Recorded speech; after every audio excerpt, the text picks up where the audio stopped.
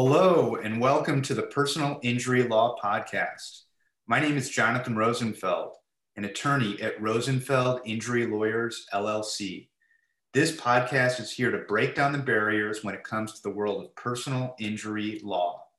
Each podcast will go into detail about a specific legal issue or type of personal injury case, from everyday occurrences to the esoteric.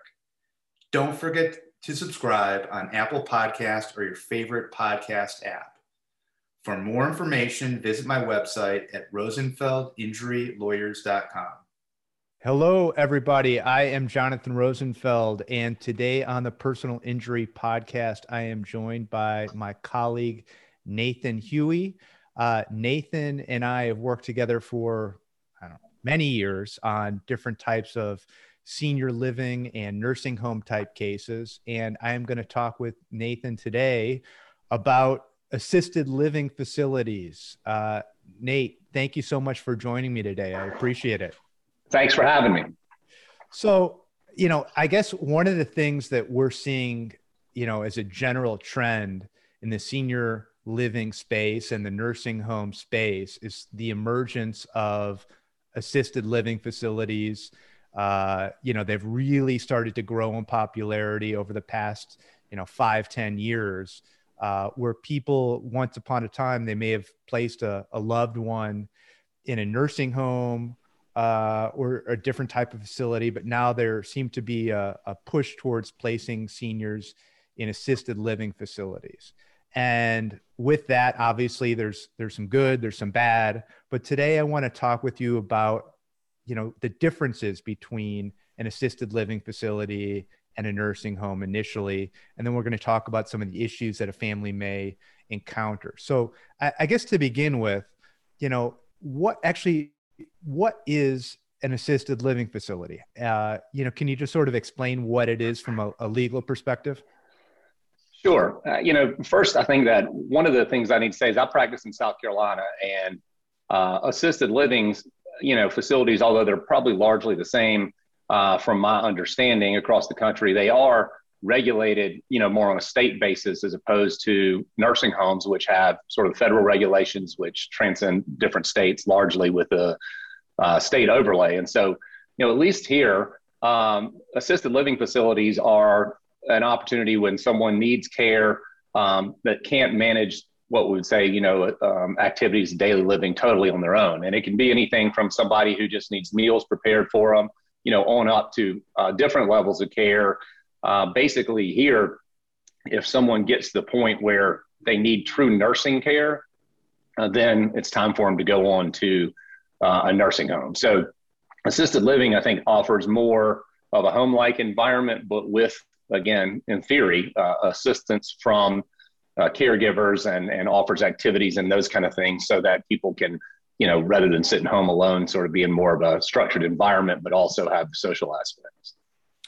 So, I guess that sort of goes into the next issue. You sort of touched on it, but a nursing home is considered a medical facility in the eyes of the law. And an assisted living facility is more of a, I guess a care facility, a senior living facility. And generally, you would agree with me that a nursing home provides a higher level of care and provides more medical services than a assisted living facility. Sure. I mean, I think that that's 100% accurate, that a assisted living facility can provide care up to a certain extent, but when it comes time for skilled nursing, or if someone has wound issues or those kind of things, really at that point in time, at least in theory, they shouldn't be in an assisted living facility. And essentially, if an assisted living facility can't take care of them any longer, they need to get them out of there to a nursing home. So if a family has a senior, a loved one who's, at home, whose health may be declining, they may need some assistance.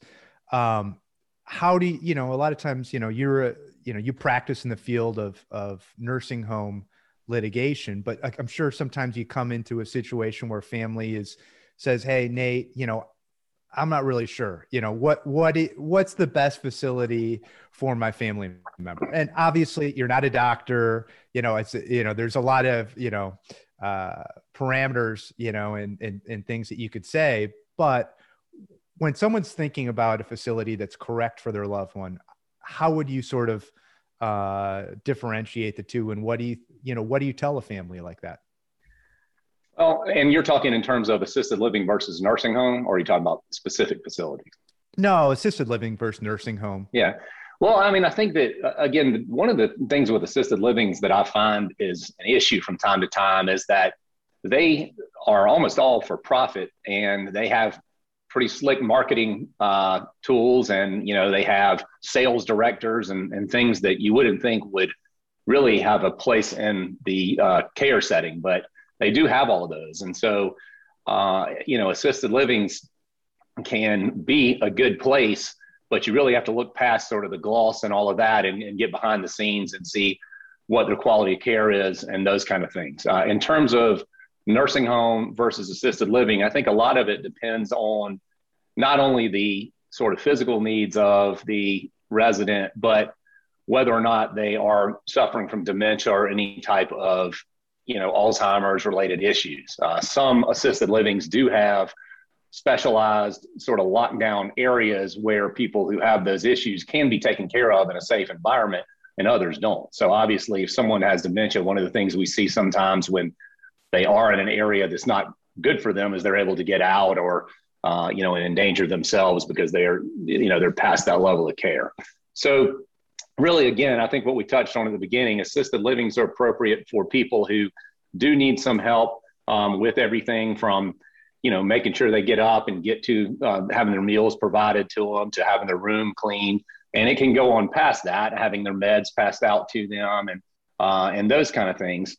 But once it gets to the point where someone has need for rehab in terms of, if they've got pressure ulcers or those kind of things, also known as bed sores, and they're going to need turning and repositioning or skilled nursing care, then they're certainly not appropriate for assisted living. And I think that what happens is a lot of people start out where they're okay for assisted living, and then they get in there, and it's not exactly what you asked, but the assisted living facilities, again, once the people are in there, they're making money off of them. And it becomes very difficult for them to do the right thing at times and say, hey, we can't take care of them anymore. They need to move on to a nursing home. And I think the family sometimes has to be diligent about that and look and say, can this facility really still take care of my loved one? If they're having falls or having repeated things happen, then it's probably time, if the facility isn't doing it, to look at on your own initiative, trying to get them onto a higher level of care.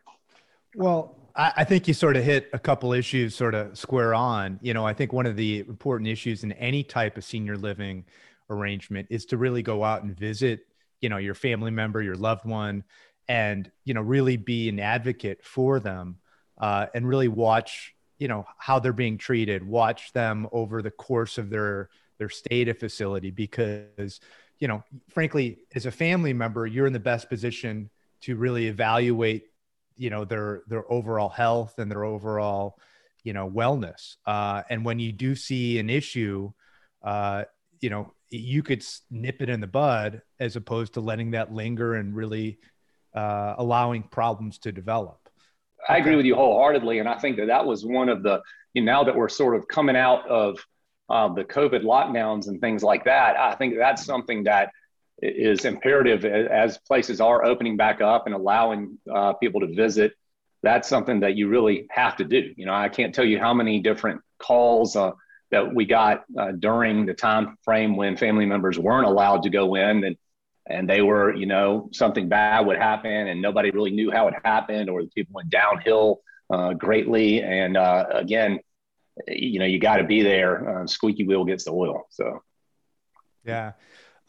In terms of, lack of care at a assisted living facility, or even negligent care at assisted living facility, what are some of the main areas, in terms of litigation, or just in terms of people contacting your office after they've, had a situation involving a loved one at a assisted living facility that may have declined or really suffered an injury? What are the main types of, issues that people are contacting your office about?